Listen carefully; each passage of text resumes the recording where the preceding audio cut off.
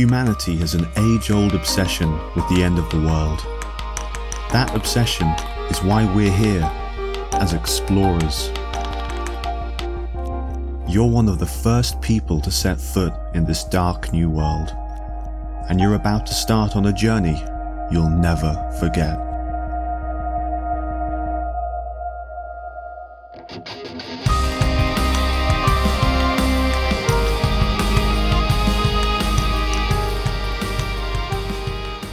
Welcome back, dear listener, to episode 21 of the Ash Tales Post-Apocalyptic podcast.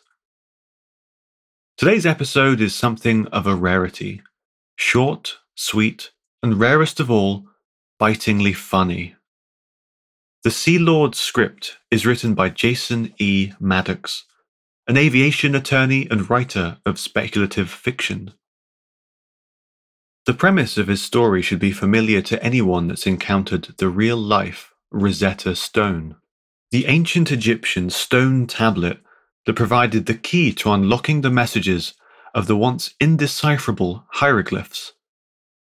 I will say no more. On with today's story.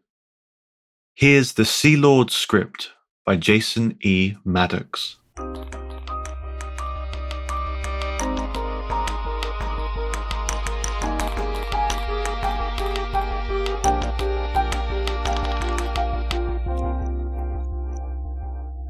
Executive Summary.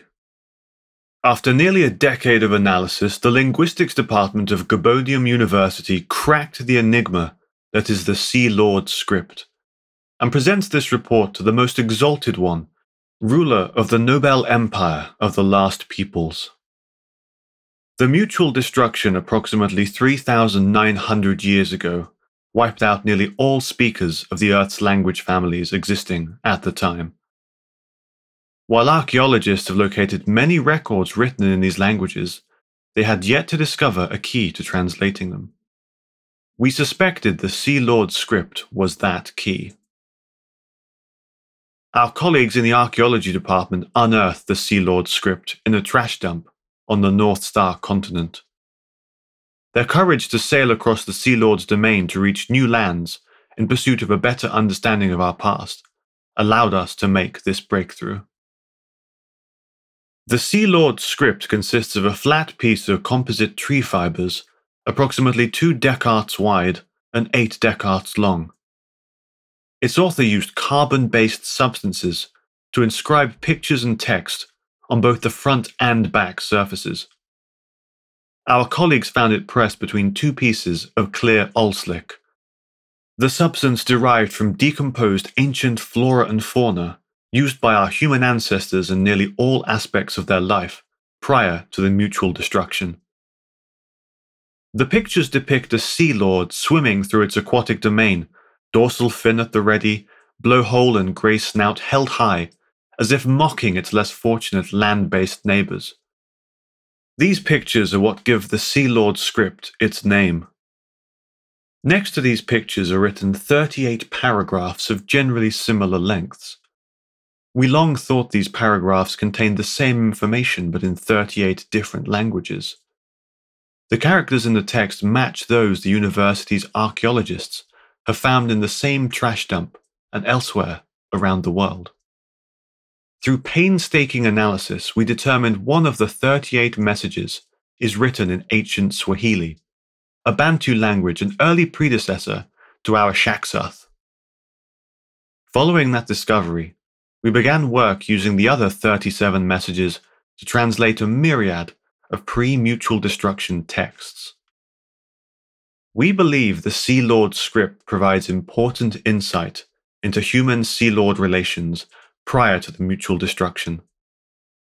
While some scientists argue the Sea Lords only arose after the mutual destruction, filling the void at the top of the evolutionary ladder caused by a vastly diminished human population, we conclude the Sea Lord script proves this nefarious race of water dwellers schemed against humanity well before then.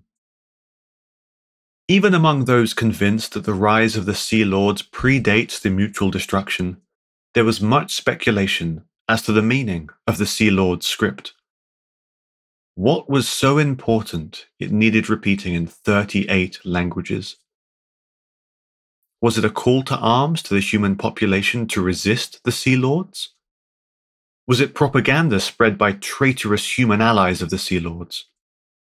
Was it instead an order from the Sea Lords to those disloyal people to betray their own kind and instigate the mutual destruction? We can now confirm the Sea Lord script was a warning to the human population against the plot by the Sea Lords to destroy humanity.